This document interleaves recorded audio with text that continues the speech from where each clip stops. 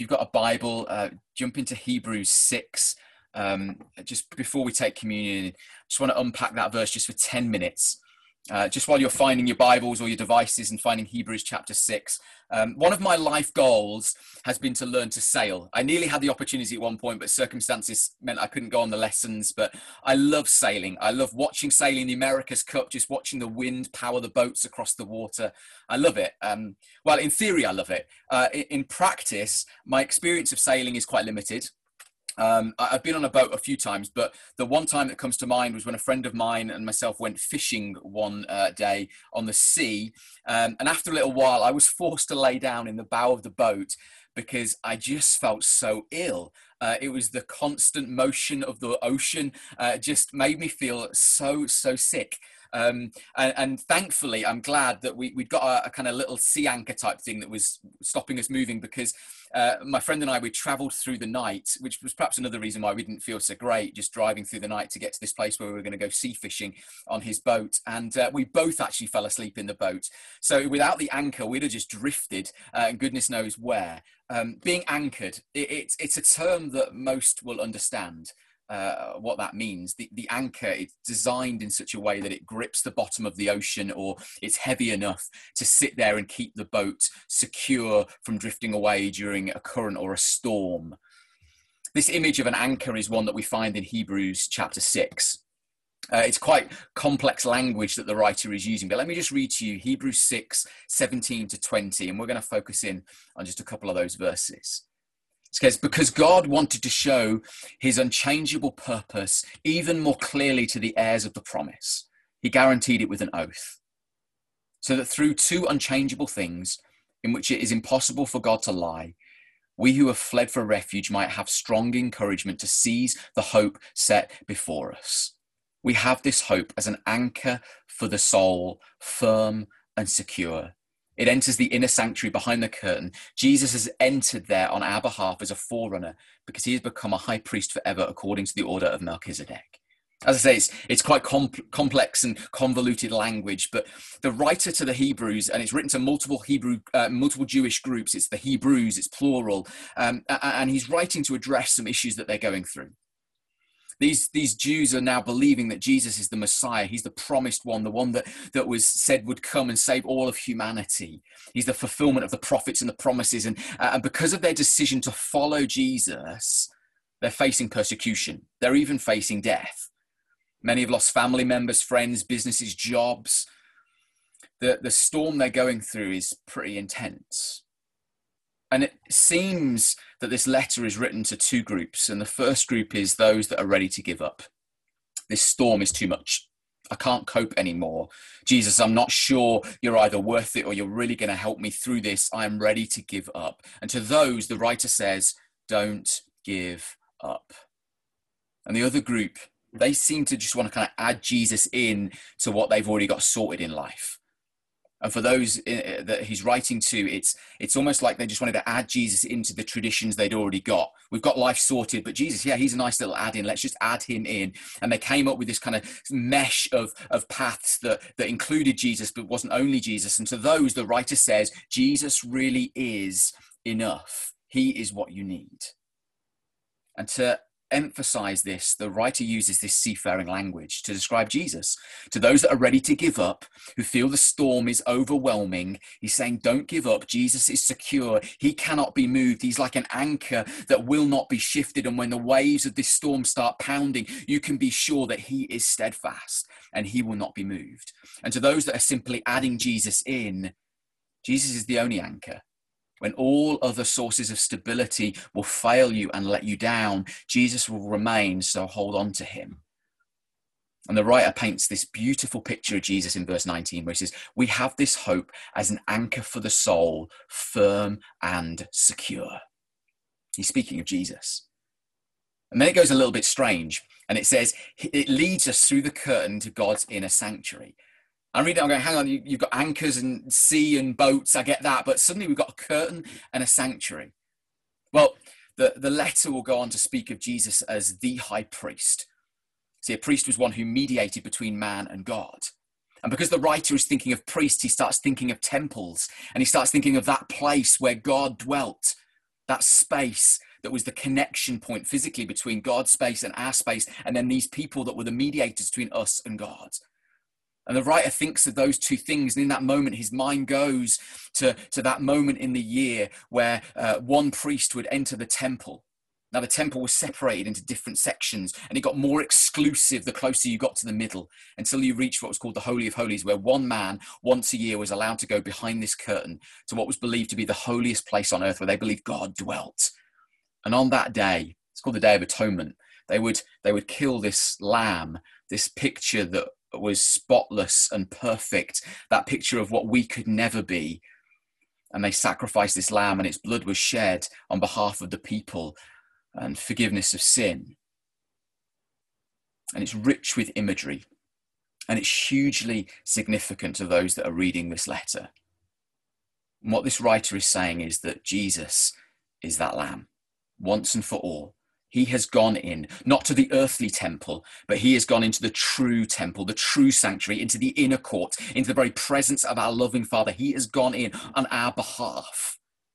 For those that believe in what Jesus has done, as he hung on that cross, as we're going to take communion just in a couple of minutes, we remember what he has done. That in that moment, all of our error, all of our wrong that keeps humanity from relationship with God, because there is no way that a perfect God can mix with that which is imperfect, me, dare I say you. Because if he mixes with us, that which is imperfect suddenly will stop him being perfect. But God, who is rich in mercy and love, made a way for us and said, I long for you to be with me. And through Jesus, that once and for all sacrifice, took on our sin, and he takes it to the grave. So those of us that declare that Jesus is Lord and Savior, our sin, it is dealt with. That which keeps us from God, it is dealt with, past, present, and future. It is dead. It is gone. You and I are made right. And the writer's saying now hold on to what he has done, who he is. Hold on to it like this great metal cable that attaches the anchor to the boat. Hold on to him, because he is there in the very presence of God like an anchor. And as long as we don't let go of the cable, we're anchored to the presence of God. And all the wind, all the waves, all the tide, all the storms that may come, it cannot shift, and it cannot take that away. It cannot stop what Christ has done. That is the hope we have. And it's not wishful thinking. It's firm and it's secure, because it's built upon who Jesus is and what Jesus has done.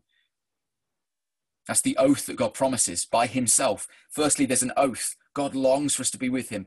And he says these two things. There is an oath is the first thing. The second thing, that he swears it by himself, that it's Jesus, that it is unshakable. Church, we need to be reminded of this truth today. When we find ourselves in the midst of a storm, maybe this COVID storm, the whole effects of this storm. Maybe it's not COVID directly. For some it is. We've heard from Mary and her family. For others it's the effects of it. For others it may be other things going on in your life. But when that storm seems so overwhelming, when there's seemingly no end in sight, when everything we've known about life is not what life is, it can be so easy to give up, or to add Jesus into whatever we think will make life feel easier. Jesus plus the shopping spree, Jesus plus the good job, Jesus plus the health, Jesus plus the money in the bank account, all those things that we add Jesus into, but they're not secure, and they can fail us at any moment. And this passage, it asks us the question, to what are you anchored? Because we're all anchored to something. And at our deepest level, we need to be anchored to something. We need something that brings us security and stability. And we cannot be anchored to ourselves. Well, I mean, you can try to be anchored to yourself. But if you're anchored to yourself, you'll only ever be as strong as you are. It's the same for anything else you cling to for security during this season. And I want to say that the confusion during this season is real. The anxiety is real. The uncertainty is real. And in all of that, it can be really easy to hold on to that which we think will keep us secure. Maybe because it's kept us secure in the past. My ability, my skills, my adaptability. But it's not been enough. There's been times over these past few months where even though I've got those skills and I've been able to implement in my life in the past, they haven't been enough during these last few months. And it can be hard to cope. Even those who think they're pretty resilient, this storm has been overwhelming, and it keeps coming and it keeps going. Even those that have seemingly been mentally strong, I was reading the newspaper just this morning, just the percentage increase of people that are going to the doctors for the first time with mental health issues. 8 out of 10 people are now saying they feel their life is threatened because of COVID. We're not promised that the storms won't come. In fact, this imagery of an anchor suggests that there will be storms. It's what an anchor protects us from. But in those moments, there is something that we can hold on to that can withstand the storm. And anything other than Jesus will not withstand the pounding waves. Holding on to him, making sure the anchor, the cable of the anchor is firmly secure at our end. That's what we can do.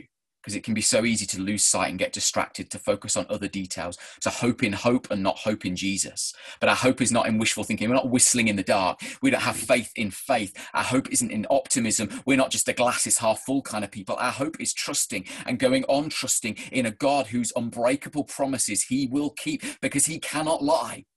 That's what this passage assures us of. Jesus is our hope, not Jesus plus, only Jesus. He's the anchor that in and of himself is firm and secure. And for me, the communion table is that place where that reality is brought back. It's where this language about the inner sanctuary behind the curtain. The inner sanctuary is that Holy of Holies behind that curtain that I've just spoken about. This curtain that they believed was 30 foot high and 4 inches thick. One historian at the time that I was reading says you could tie a horse to one end of it and another horse to the other, and they could pull it, but they'd never rip it apart. Our hope is that we get to go beyond the curtain. Our hope is that we get to enter into the sanctuary, to go into the very presence of God, that no matter what storm is raging, we can be with God and he is with us. And Jesus has made that possible. Look at Matthew 27. Let me read it to you. Matthew 27, starting in verse 45. It says, from noon until 3 in the afternoon, darkness came over the land. About 3 in the afternoon, Jesus cried out in a loud voice, Eli, Eli, lama sabachthani, which means, my God, why have you forsaken me? When some of those standing there heard this, they said, he's calling Elijah. Immediately one of them ran and grabbed a sponge and filled it with wine vinegar, put it on a staff and offered it to Jesus to drink. The rest said, now leave him alone. Let's see if Elijah comes to save him. And when Jesus cried out again in a loud voice, he gave up his spirit. At that moment, the curtain of the temple was torn from top to bottom. That's the curtain. The curtain that's kept humanity from the very presence of God is now being torn wide open. The curtain was torn from top to bottom. This is not something that we humans could do. This is something that only God can do, from top to bottom, not bottom to top. This is something that had to be Jesus. So now we can be taken into that place, into the very presence of God. So no matter what is going on around us, we can know a security and something that is always true, that we have direct access to the presence of God through what Jesus has done.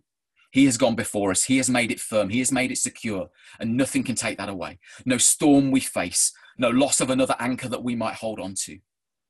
And so just like the writer to the Hebrews assures his readers, let me assure you, do not give up. Jesus really is enough. So when the full force of the storm hits us, maybe it's revealing what we're anchored to. For many, your ability to get through it, to tough it out, it's not enough. Your spouse, your friends, they're not enough. That job security, that fine bill of health, wealth, and happiness, it's not enough. I, as your pastor, if indeed you see me as your pastor, I am not enough for you. Jesus, only Jesus. And that's why we gather around this communion table, around this meal. In fact, I think every meal is an opportunity to be reminded of this. To be reminded that God is bigger, that God is our provider, and he has made a way. How can we this week be reminded that Jesus is enough? How about as you eat this week? Yes, communion right now, but I think this communion table, it points to every table that we gather around. Every meal, 21 meals that you'll potentially have this week. Those meals are a reminder that we need something outside of ourselves to take in, to feed the hunger and to satisfy us. That's what food does. Every meal that you have this week is a reminder that Jesus is enough, that he is the one that we need to take and we need to have inside of us by his Spirit that will satisfy and feed the hunger. There's no other anchor that can hold us. Every meal points to someone else, that we need someone outside of ourselves to sustain us. Paul writes I think to the Corinthian church, he says, as often as you drink this cup and eat this bread, you proclaim his death until he comes. When we eat, we proclaim. We need something other than ourselves to be anchored to that can keep us firm, can keep us secure, can sustain us through the storm. Church, we need someone other than ourselves. And every meal we eat points to the provision of God, not just because of the food on the table, well, that's a great prayer to pray, but actually that we have a God who has given himself, has saved us by himself. What he has done, we could never do. He has made the way for us to experience life and life in all its fullness. So how about practically this week, as you eat one of those 21 meals, maybe all of those 21 meals, stop and be reminded. Yeah, pray over the food, that's great. But how about be reminded of the giver of the food, who hasn't just given you the food, but he's actually a picture of what you're doing right now. You're proclaiming him as your savior. As we take communion right now, we're proclaiming him as our savior. That which is outside of us needs to come inside of us and sustain us through what we're going through. In this communion meal, an extra one added into the 21. Be reminded right now, no matter what your need is, your anxiety, your lack, your pain, your inability, your fragility, don't give up. Jesus is enough. I've asked if Phil and Jess will lead us through communion. They're going to do that in a moment, and we'll take communion and we'll end our time together. But why not, during this moment, bring that which is taking life from you? Why don't you bring it? That which is making you feel less, or that situation that is making you want to give up, and be reminded just who Jesus is. For me, that means my inability. Well, I feel like I'm not enough for you, for my family, for this situation. I'm not enough in and of myself. I cannot do it. But Jesus is enough. And in my insufficiency, he is my sufficiency. Christ's perfect performance takes the place of my lacking performance. And in my temptation to think that in the midst of all this, it's all about me, I take the cup and I remember he's the savior, not me. He's enough, even though I'm not. He's paid the price because I never could. I want to say, those of you who don't feel good enough, know that Jesus has paid the price, and that price was set, and it's his own life, and he has declared that you're worth it. For those who feel like you've wasted years not knowing him, let me tell you, Jesus is the great Redeemer who makes all things new. And by his death on the cross, you're forgiven and you're given a whole new life. Nothing's wasted. And for those who feel overwhelmed, know that Jesus is the rock. Nothing shakes him. Stand on him. He's made the way for you to know the love of his presence. Whether you've ever known a love like that before, there's a God who loves you, who's going through it, and his punishment has become your peace. So whatever it is that you feel you need to add Jesus into, he's enough. Whatever's making you want to feel like you want to give up, just bring it to him and know that it's Jesus that you hold on to, not that thing, not your ability, not whatever you've got going on in life that makes you feel secure. It's only him. And so church, Phil and Jess are going to lead us into communion, and maybe just take this moment to allow Jesus to speak into your heart and be reminded that he is enough. Don't give up. Phil, Jess, will you lead us in communion? Thanks, John. I'm just going to open up in prayer. If you don't have any kind of bread or juice, wine or a biscuit or anything, just anything to have, why don't you just take a few minutes just to grab that as I just pray. Dear Lord, just thank you for this opportunity that we have, Father, to meet together and just be reminded of the sacrifice you made on the cross. Thank you, Father, that you never leave us alone, Father, and you gave us your Holy Spirit. But Jesus, I just thank you for this just very, very simple reminder that you've given us, Father, and you've instructed us to do.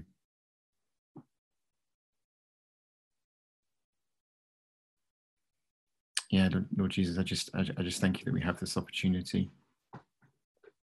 and thank you that something that's so simple can just be just so meaningful to us.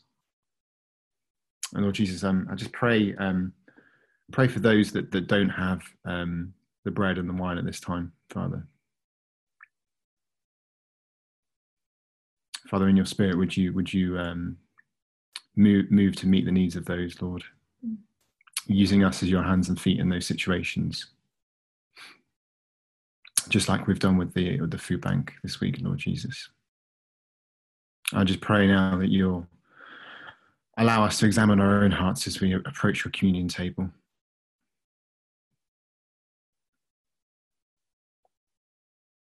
Thank you, Father, that you nudge our hearts not to condemn us, Father, but to restore that relationship with us and bring us closer to you. Amen. I'm going to read from 1 Corinthians 11:23 to 24. For I received from the Lord what I also passed on to you. The Lord Jesus, on the night he was betrayed, took bread, and when he had given thanks, he broke it and said, "This is my body, which is for you. Do this in remembrance of me." Church, this is Jesus' body broken for you.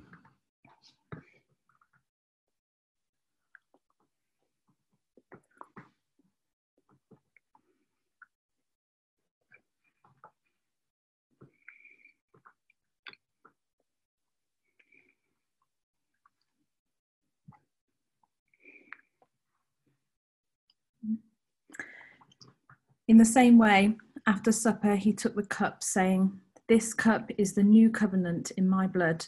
Do this, whenever you drink it, in remembrance of me. For whenever you eat this bread and drink this cup, you proclaim the Lord's death until he comes." Church, this is Jesus' blood shed for you on the cross for the forgiveness of our sins. Amen.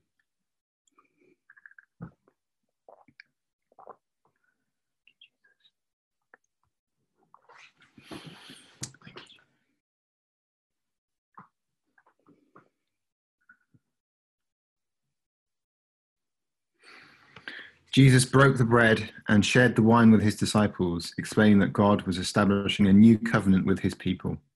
And the new covenant is that our relationship with God is based on our faith that Jesus is the Son of God and he is the promised Messiah. I'm just going to take a few moments to read the Lord's Prayer together, if you'd like to read along. Our Father in heaven, hallowed be your name. Your kingdom come, your will be done, on earth as it is in heaven. Give us this day our daily bread, and forgive us our sins, as we forgive those who sin against us. And lead us not into temptation, but deliver us from evil. For yours is the kingdom, the power and the glory, forever and ever. Amen. Jesus, through your death and resurrection, you reconciled the world to God, and through your example, you have shown us a way to peace. Give us strength as the people of God to be channels of peace in the world at this time.